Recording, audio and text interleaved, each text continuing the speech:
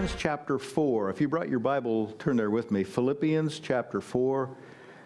Just 4 chapters. So we've been looking at this over the last 4 weeks. We've been looking at a different chapter, and I've encouraged you to read that chapter beforehand. So hopefully you've already read Philippians chapter 4, and you know some of the things that are in it.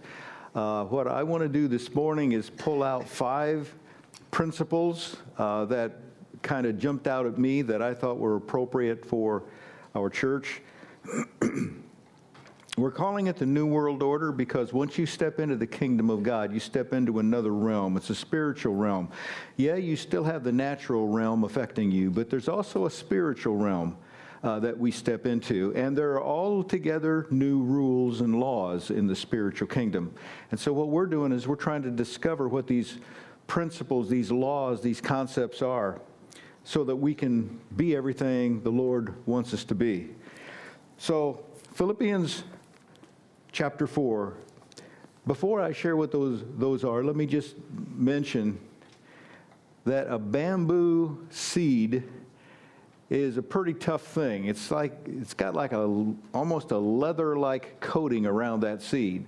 And what they do with a bamboo is they'll plant that thing in the ground, and they'll spend all year watering it and fertilizing it. And nothing happens. The second year, they water that seed, and they fertilize it, and nothing happens.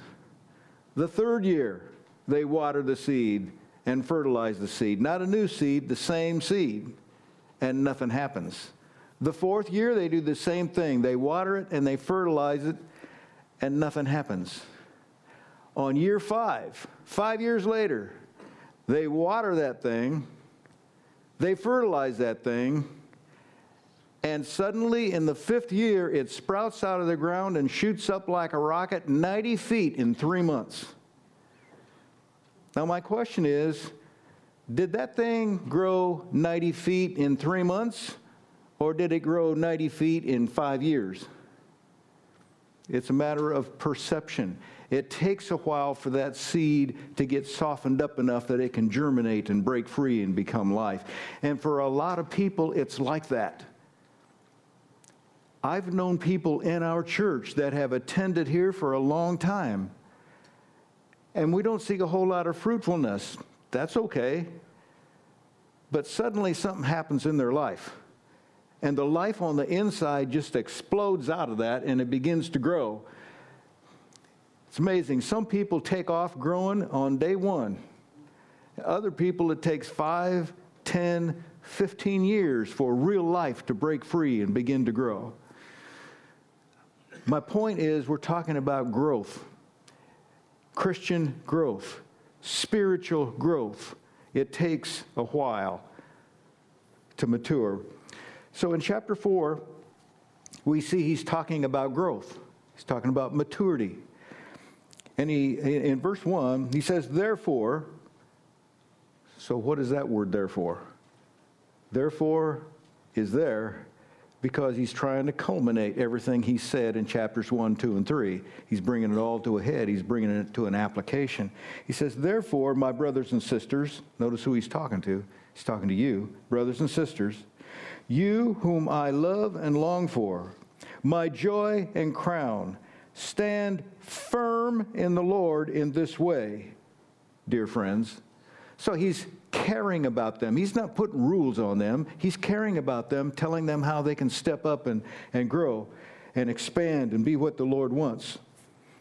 So these 5 principles, I'm going to read them one at a time. Here's the first one. It's in verses 2 and 3.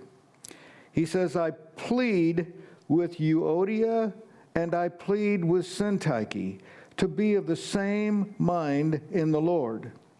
Yes, I ask you, my true companion, help these women, since they have contended at my side in the cause of the gospel, along with Clement and the rest of my co-workers, whose names are in the book of life.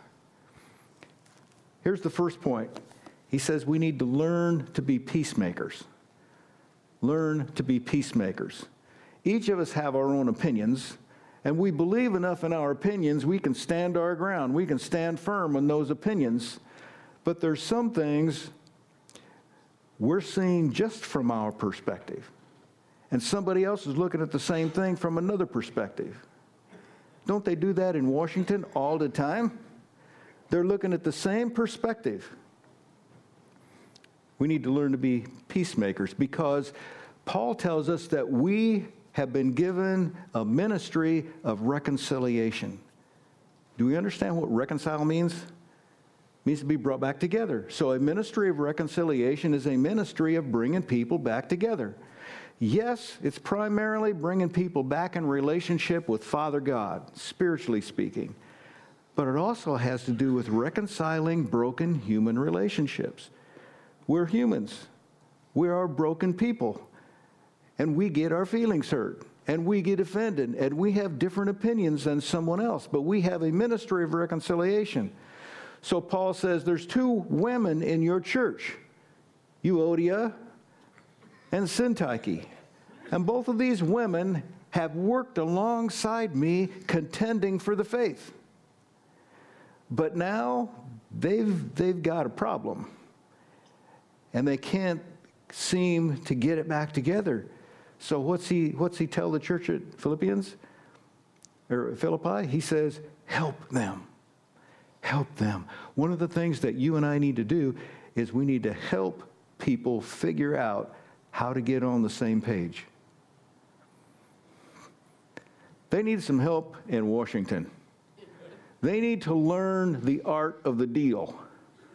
You can never win a deal by saying right off the bat, I demand this. And you're never going to be able to work out a deal by saying, I will never do this. That's not a conversation starter. The art of the deal is to sit down and listen to the other person's interests and what they hope will happen and what they're interested in, and then trying to figure out how to make them happy and you happy at the same time. That's what we call a deal. Pretty quiet in here. Proverbs chapter 12, verse 20 says this, deceit is in the hearts of those who plot evil, but those who promote peace have joy. All of us in this room, we're old enough to have had experience where there's a clash going on with somebody. We didn't see eye to eye. It was an argument over something. And probably had nothing to do with the Lord. But it was something we had a clash about. And we can remember how that made us feel at the end of the day when we went home. Tension, anger, fear that maybe we'll lose our side of it. But those who promote peace, put that scripture back up because I forgot the last word. Oh yeah, have joy. You can go home at the end of the day and have joy in your heart, even though you might not be on the same page, because there's peace. Peace is better than being afraid somebody's going to stab you in the back first chance they get. That's not a fun way to live. Now notice, he says, I hope that they will be in the same mind in the Lord. We typically put our focus on they need to be in the same mind. Everybody needs to get in unity on the same page. Well, we're talking about in the Lord. There's a difference. There's nothing wrong with having a different opinion. Every year at election time, I go to the polls, and I pretty well already got my mind made up who I'm going to vote for. But I'm standing in line with people who are going to vote for the other person. I know that. It's okay. That's America. That's how democracy works. I'm not going to change my vote because of somebody else's opinion. We need to be in the same mind in the Lord about godly things. Paul doesn't comment on Euodia being right and Syntyche wrong. He doesn't even comment on that. He said, both of them worked side by side with me. They understand the gospel. They know how to lead people into the grace of God. They know how to do that. Let's get them on the same mind in the Lord, because apparently whatever conflict they had was spilling over into their faith. And they weren't able to live their life like the Lord wanted them to live. So the challenge is, help them. And I want to encourage you, you probably have in the workplace or in your classroom where you spend a lot of your time, you probably have a Euodia and a Syntyche. Might be two men, might be two women, might be older folks, might be younger folks. But every place you go in this fallen world, there's going to be a Euodia and a Syntyche competing with one another. How many have seen that in your life? You're always going to see that. But the challenge for a Christian is to be a peacemaker and somehow try to bring peace between your Euodia and Syntyche. That honors God. In Proverbs chapter 16, verse 7, it says, when the Lord takes pleasure in anyone's way, he, the Lord, causes their enemies to make peace with them. When you please the Lord, God gets involved and makes even your enemies to make peace with you. You can try to make peace and it just blows up in your face, but the Lord will work behind the scenes and change things. So let's be peacemakers. Amen? That's the first thing he tells us to do in Philippians 4. The second thing is found in verses 6 and 7, where he says, do not be anxious about anything, but in every situation, by prayer and petition with thanksgiving, present your requests to God, and the peace of God, which transcends all understanding, will guard your hearts and your minds in Christ Jesus. Don't worry about anything. That's the second thing we need to learn. We need to learn not to worry, because we all tend to be worrywarts. It's the default position being humans. We all want to win, but we're all afraid we're going to lose. We all want to be successful, but we're afraid we're going to fail. It's the way, it's the natural thing. So we spend a whole lot of time worrying, which never changes anything. Doesn't make anything better. We just sit and fret about it. So he gives us the antidote for worry. And the antidote is pray. Because when you pray, you are venting your fears to God. You're venting. It's like a boiler building up pressure. More and more pressure, more and more and more pressure. And a boiler has a relief valve. And you turn that valve and you let off the extra. You ever seen an old steam engine? And you'll see it go, and out the side will come this big roll of steam. It's doing nothing for the engine. It's keeping it from blowing up. It's trying to keep it under controlled pressure. And you and I, sometimes we get ourselves under so much pressure, we need to turn the relief valve. And how you do that in practicality is you just talk to God. You tell your frustrations to God. You yell at God. You rant at God. It's a relief valve. It lets it out. And God hears every word you say and never gets offended. He's a big boy. I remember years ago, I was a student at Christian Training Center, and I was in classes in the morning, and then we had to work in one of the ministries of the church in the afternoon. But Wednesday afternoon was free time. That was time to catch up, do homework. And the place where we had classes is in the Salvation Army building down on Clinton Street. And right behind that was St. Lever Park. It's an area next to a creek that flooded every year, so they never could develop it to turn it into a park. And I remember that day, they came in at the end of the class time as we were getting ready for lunch and announced that all the CTC students were going to get in a van and we're all going to drive up to Camp Calvary, which has just opened up, and we're going to rake leaves. And I thought to myself, We're in the woods. We're going to rake leaves in the woods. This is my Wednesday afternoon. I've got responsibilities. I'm working a secular job at the same time. I've got youth meeting tonight, and my only time to prepare a message for the teens is in Wednesday afternoon. I got to have Wednesday afternoon. And I was mad. I was mad at God because God's supposed to understand the pressures and stresses I have. And I remember I set my sandwich aside and I walked out the back door and I walked across the parking lot down into St. Liver Park. There wasn't anybody there. It was noontime, middle of the day. And I started walking, and if I'd see a stone, I'd kick that stone. I was mad. And I let God know what I thought. I did everything but cuss at him. I knew better than that. Lightning would have come out of a clear day and got me if I did that. But I told God what I thought. I ranted, I raved, I was angry. And I was over there for about 20 minutes going off on God, spewing on him, vomiting everything I was feeling out on him.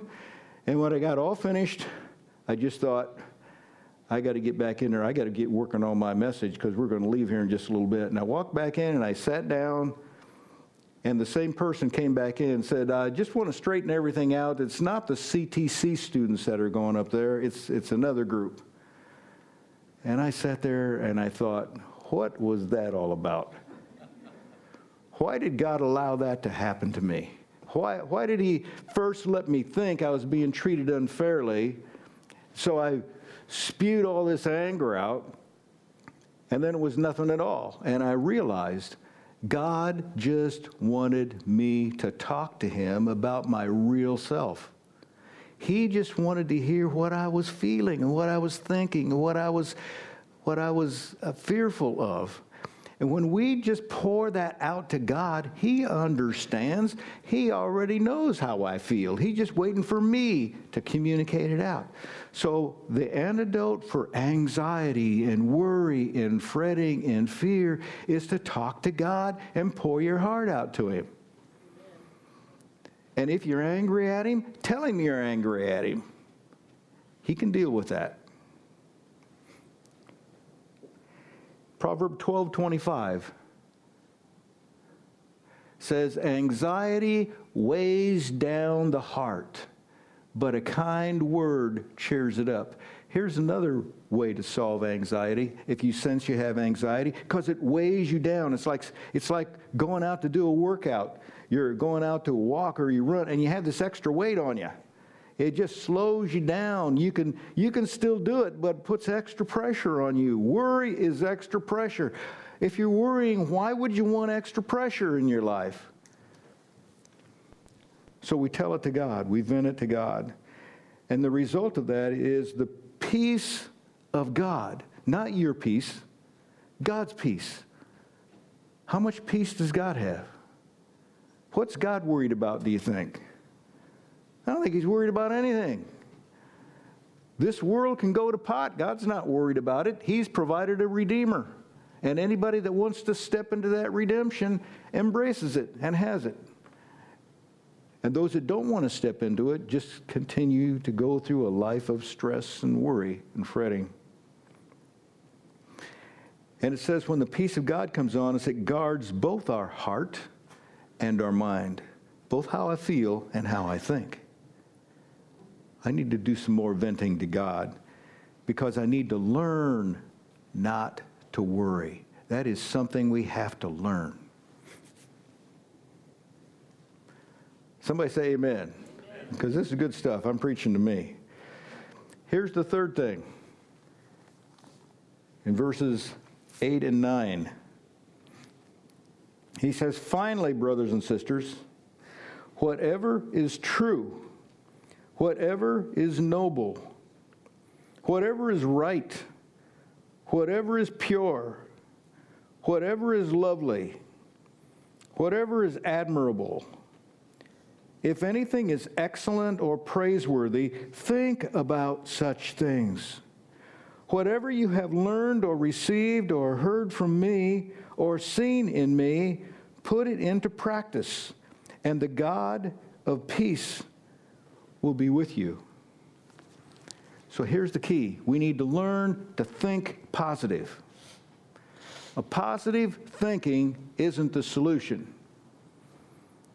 We have to think that God is a good God, therefore he's doing good things in my life. Just positive thinking without having anything behind it just changes the way you think. It doesn't change circumstances. But we need to think positively. We need to be positive people. We need to be able to lump the things our life is exposed to into the negative camp and the positive camp. And what do I want to saturate my mind and get in to affect my soul? And don't expose your soul to negatives.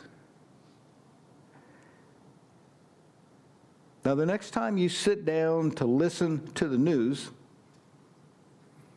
ask yourself after you've heard a couple news stories, is this negative stuff or is this positive stuff? Even if you agree with what the news reporter is saying, I think you're going to have to say, that was a whole bunch of negatives. They're against this, against that. Somebody said so-and-so, negative, negative, negative. It saturates our soul. It gets down into our being, and we become negative people. I don't want to be a negative person. Now, a lot of you know I'm into the news. I want to know what's happening in current events. And I've learned to read the headlines and move on to the next headline. I want to know what happened. I'm not interested in your commentary on why it happened and what the result's going to be. I just want to know what happened. And so I look at Fox News, and I read the headlines. I don't want to hear their commentary because it's negative. And then I get over on CNN News and I read the same headlines from a different perspective, but I don't want to hear what they say because it's all negative. I want to know what's happening, but I don't want to saturate my soul with negative, negative, negative stuff because then I become negative. And I don't want to be negative. I want to be positive. I want to be a positive person. I want you to be a positive person. Because Romans 8:28 gives us this principle. And we know, everybody say we know. This is something we're supposed to know. We know that in all things, everybody say all things. That's good and bad. All things, God works for the good of those who love him, who have been called according to his purpose. Notice there's a condition to this promise. You have to love him, and you have to have been called according to his purpose and not your own purposes. You don't just use God to be successful. You let God use you to make him successful. It's a whole different strategy.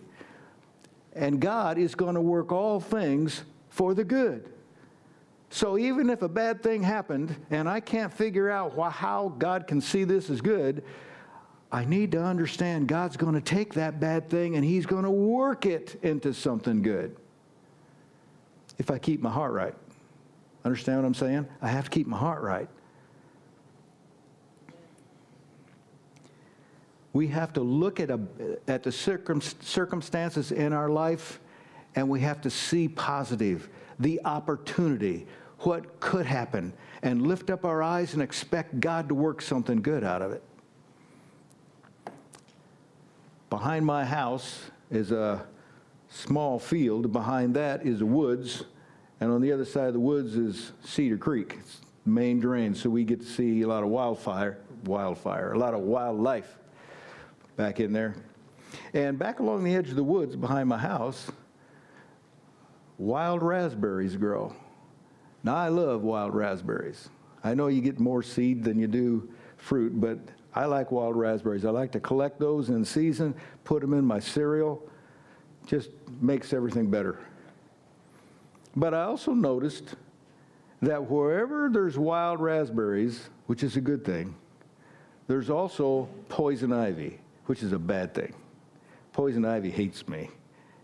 It just jumps out and infects me. And so I've tried to spray the poison ivy, but I discovered every time you spray the poison ivy, you kill the raspberries. So I've come to the conclusion the only way to get to those free raspberries is to wade through the poison ivy. Application is sometimes the only way to get to the positive is to wade through the negative. It's a fallen world. There's negatives all around us. Everybody you talk to's got a negative story. Pray for me for this. Pray for me for that. There's always something negative going on. We need to wade through the negative to get to the positive. So we need to sanctify ourselves, sanctify our minds, sanctify the way we think, keep ourselves separated for a holy purpose. Think positive. I'm an American. We like options, don't we? I like choices. Later today, I'm going to sit down in front of the TV. Not because that's my plan. That's what I always do. Every day, I find a place to sit down and watch something on TV. I like old westerns because they always have a happy ending, and I want to think positive, not negative. My wife likes these mystery whodunits. So we got choices. But do we have too many choices? Who needs 200 channels to choose from? But we think we do. Because you got to get to 200 to get the 4 or 5 you really want to watch. If you go to Kroger and you decide you're going to get some cereal, how many choices do we have in the cereal aisle? Makes your mind go crazy. You want to get some bread. They got a whole aisle for different kinds of breads. How many options do we need? How many choices do we need as Americans? If you're going out to eat today, after we get finished, you're going out to a restaurant. If you choose to do that, you're probably somebody's going to ask the question, where do you want to go today? Well, I don't know. Too many choices. If there was one restaurant just down on the corner, that would be fine. And when you get to those places, I don't know about you, but my mind goes into a blur when I look at all these menu choices up there. Wow, I don't need that many choices. But we like options, don't we? One of the best things about being American is we have options. But we have a problem because we don't know how to choose wisely. That's the problem. Too many options just blurs the possibilities. So think on the positive. Here's number 4, the fourth thing. Learn to be content. Oh, that's a hard thing in America. We're never content. We always want a little bit more, a little bit bigger, a little bit faster. I'm getting this from verses 11 through 13. Paul says, I'm not saying this because I am in need. He just talked about an offering that they had sent. He said, I'm not saying this because I'm in need, for I have learned to be content whatever the circumstances. I know what it is to be in need, and I know what it is to have plenty. I have learned the secret of being content in any and every situation, whether well-fed or hungry, whether living in plenty or in want. I can do all this through him who gives me strength. The King James says, I can do all things through Christ who strengthens me. Amen. All things. I can do anything God's asking me to do through Christ. That's a scripture that you might have sometime have memorized. You put it up on your refrigerator. But did you understand what the context is? The context is I can do all things whether I have money or whether I don't. Whether I can afford it or whether I can't. If God asks me to do it, he will carry me through. I can do all things through Christ who strengthens me. It's in the context of learning to be content right where you are. I remember years ago I was working in the factory, and I was not content. I did not like that place. I had been through Bible school. I'd had opportunities to go out and preach in other churches, and I was waiting for God to lead me to the next opportunity. I was not content. But I couldn't figure out why God wouldn't open a door. And one time I was talking with somebody else who did not like the job any more than I did, and we were both kind of complaining about it. And this thought came to my mind, and I told him, I said, maybe it's because you're not content. Maybe if you would be content with where God placed you right now, God could move you on to something better. And as soon as I said it, I thought to myself, that's not a message for him, that's a message for me. And I began working on contentment. I began telling myself, would I be happy with God if this was my destiny? If I continue to work in this place till I retire?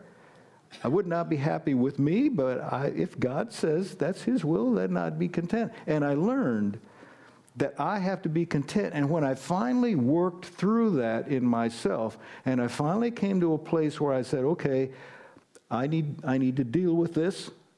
If this is where God's placed me, I'm going to be content. And when I finally settled in and got content, God opened the door. So maybe there's a message in that for someone here. I can do all things through Christ who strengthens me.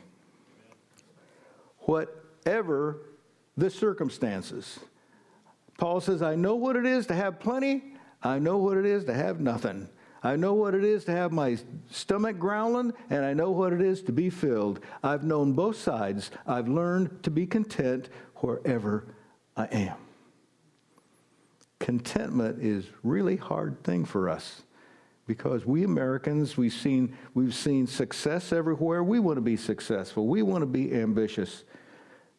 But we need to understand that God's working in us right where we are. We need to settle into this contentment. There's back in the early 1800s, like about 1805, something like that, there were some German Lutheran immigrants that came into our country that weren't happy with the Lutheran Church. They didn't think the Lutheran Church went nearly far enough in establishing life that Christ had intended for the church. So they came down the Ohio River from Pennsylvania and up the Wabash to a little community in southern Indiana called New Harmony. Down in if you can visualize the state of Indiana, it's down in the toe. And they pooled their money. Everybody put in whatever they could from the old country, and they purchased 70,000 acres down in that part of the wilderness at that time. And they decided they were going to establish a true Christian utopia. And so they went in there and they worked together to build each other houses. And nobody said, this is my house. Nobody said, this is my land. It was a commune, and everybody worked for the common good. They worked together to cut down the trees. They worked together to till the soil, to put in the seed. They worked together to harvest the seed, and they put it in a community warehouse. And nobody had too much, and nobody had too little. Everyone loved one another because that's what the Bible said they should do. No one was in competition. No one felt like they were under anybody else. It was exactly what you think Christ would want the world to be. But there was a problem with that. Word got out. Word got out that this was a place where they loved you, they took care of you, they watched out for you, and other immigrants began coming from Pennsylvania, down the Ohio, up the Wabash, and they settled in this commune at New Harmony. And people began expecting everybody else to take care of them. They took advantage of the system that someone else had paid for. They wanted the blessing without the investment. They didn't want a sacrifice, but they wanted to return for themselves. And it bankrupted the system. And the leaders ended up selling that land and going back to Pennsylvania because it was a disillusioned dream. It was a great idea, but it couldn't become reality. I think God wants us Christians to understand we walk with him hand in hand, and it's not a communal property thing that he's necessarily looking for. It's a communal heart that we're constantly watching out for each other, trying to help those that aren't where we are. We be content right where we are. All right. Got a little bit of time. Let's go to number 5 in verses 16, 17, 18, and 19.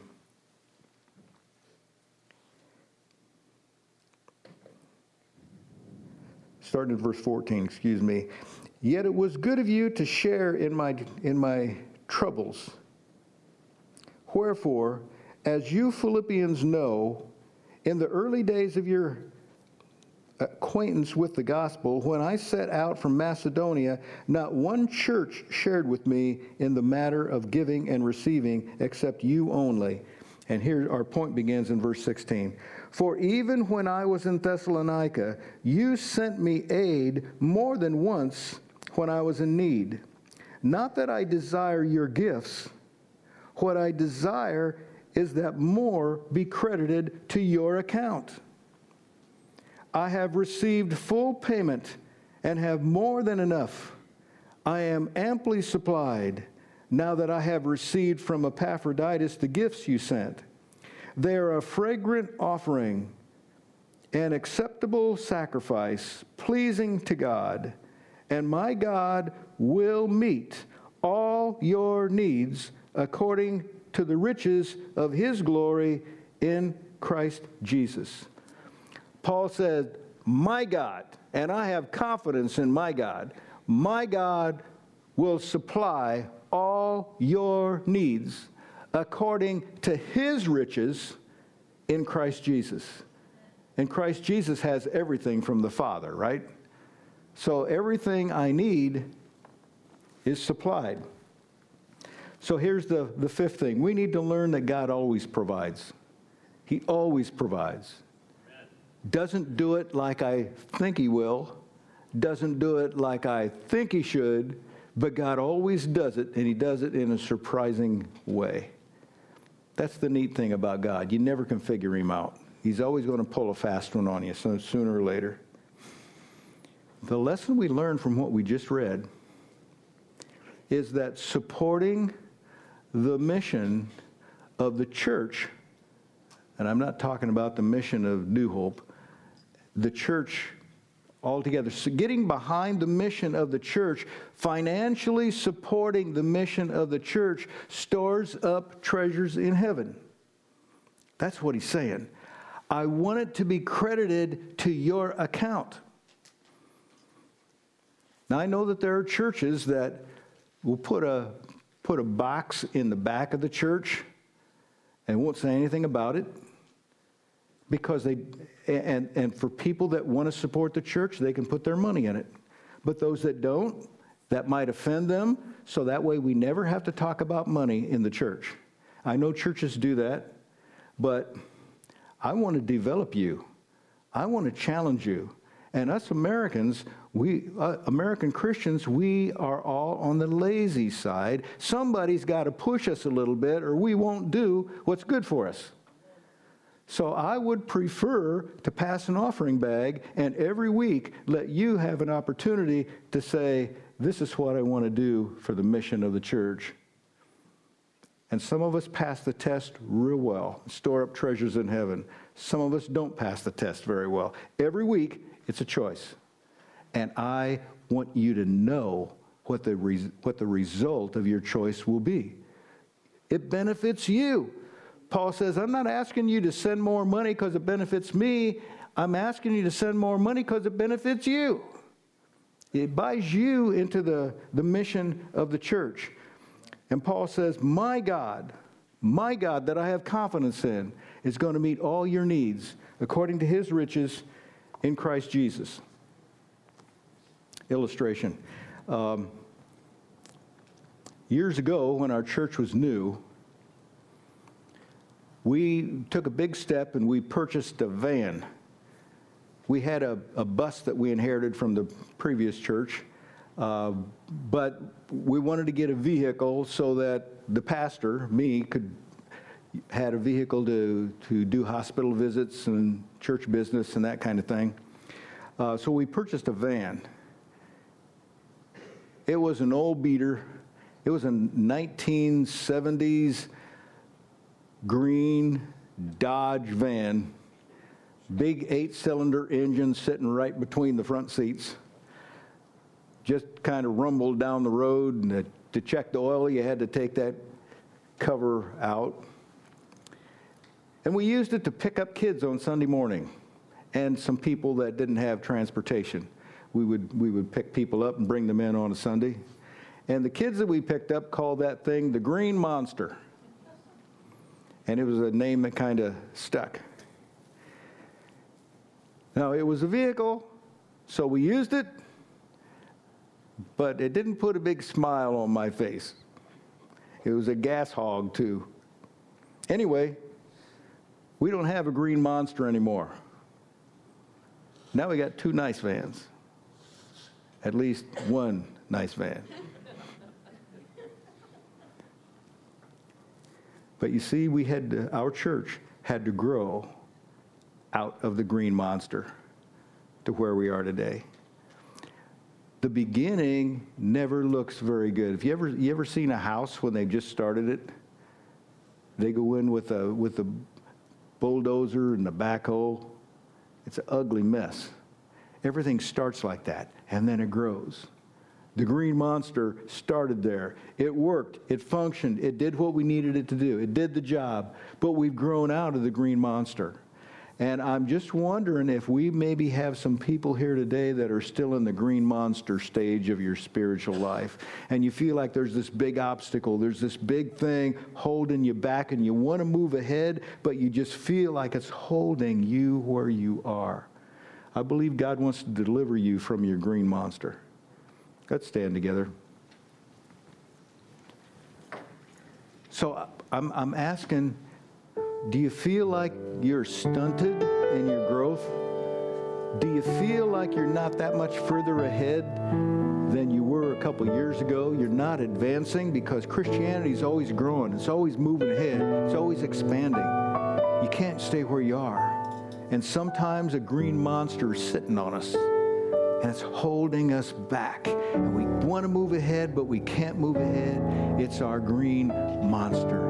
I want to pray for deliverance from the Green Monster. If you feel like you've got a situation like that, and there's this big monster standing between you and God, where He wants you to go, would you leave your seat and come down to this altar? Because I want to pray for you. I want to pray for deliverance.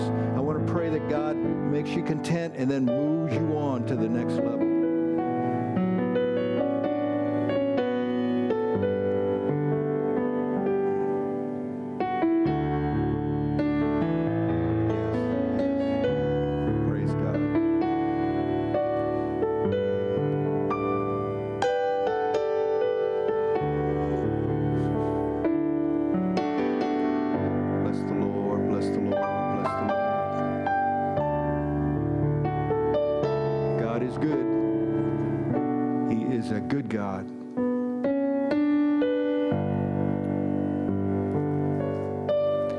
Now, some of us out there in these seats, you know what it is to have a Green Monster sit on you, and now you've moved on. You're not there anymore.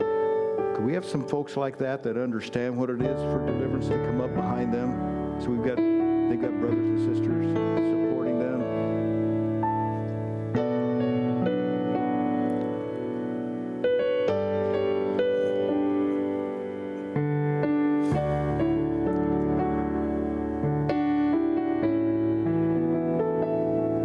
Gracious God, gracious God, gracious God. Merciful Heavenly Father, we pray for these that have come forward.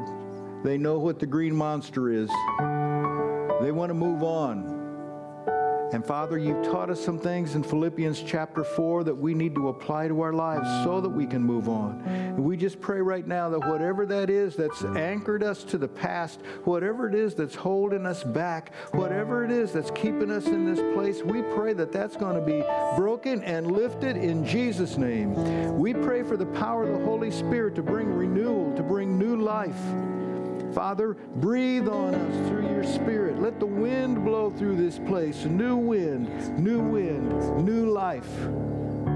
Father, help us to breathe deep your presence, to sense what you're doing, to bring a newness. And Father, if there's something we need to change, if there's an attitude in us we need to change, show us how to do that.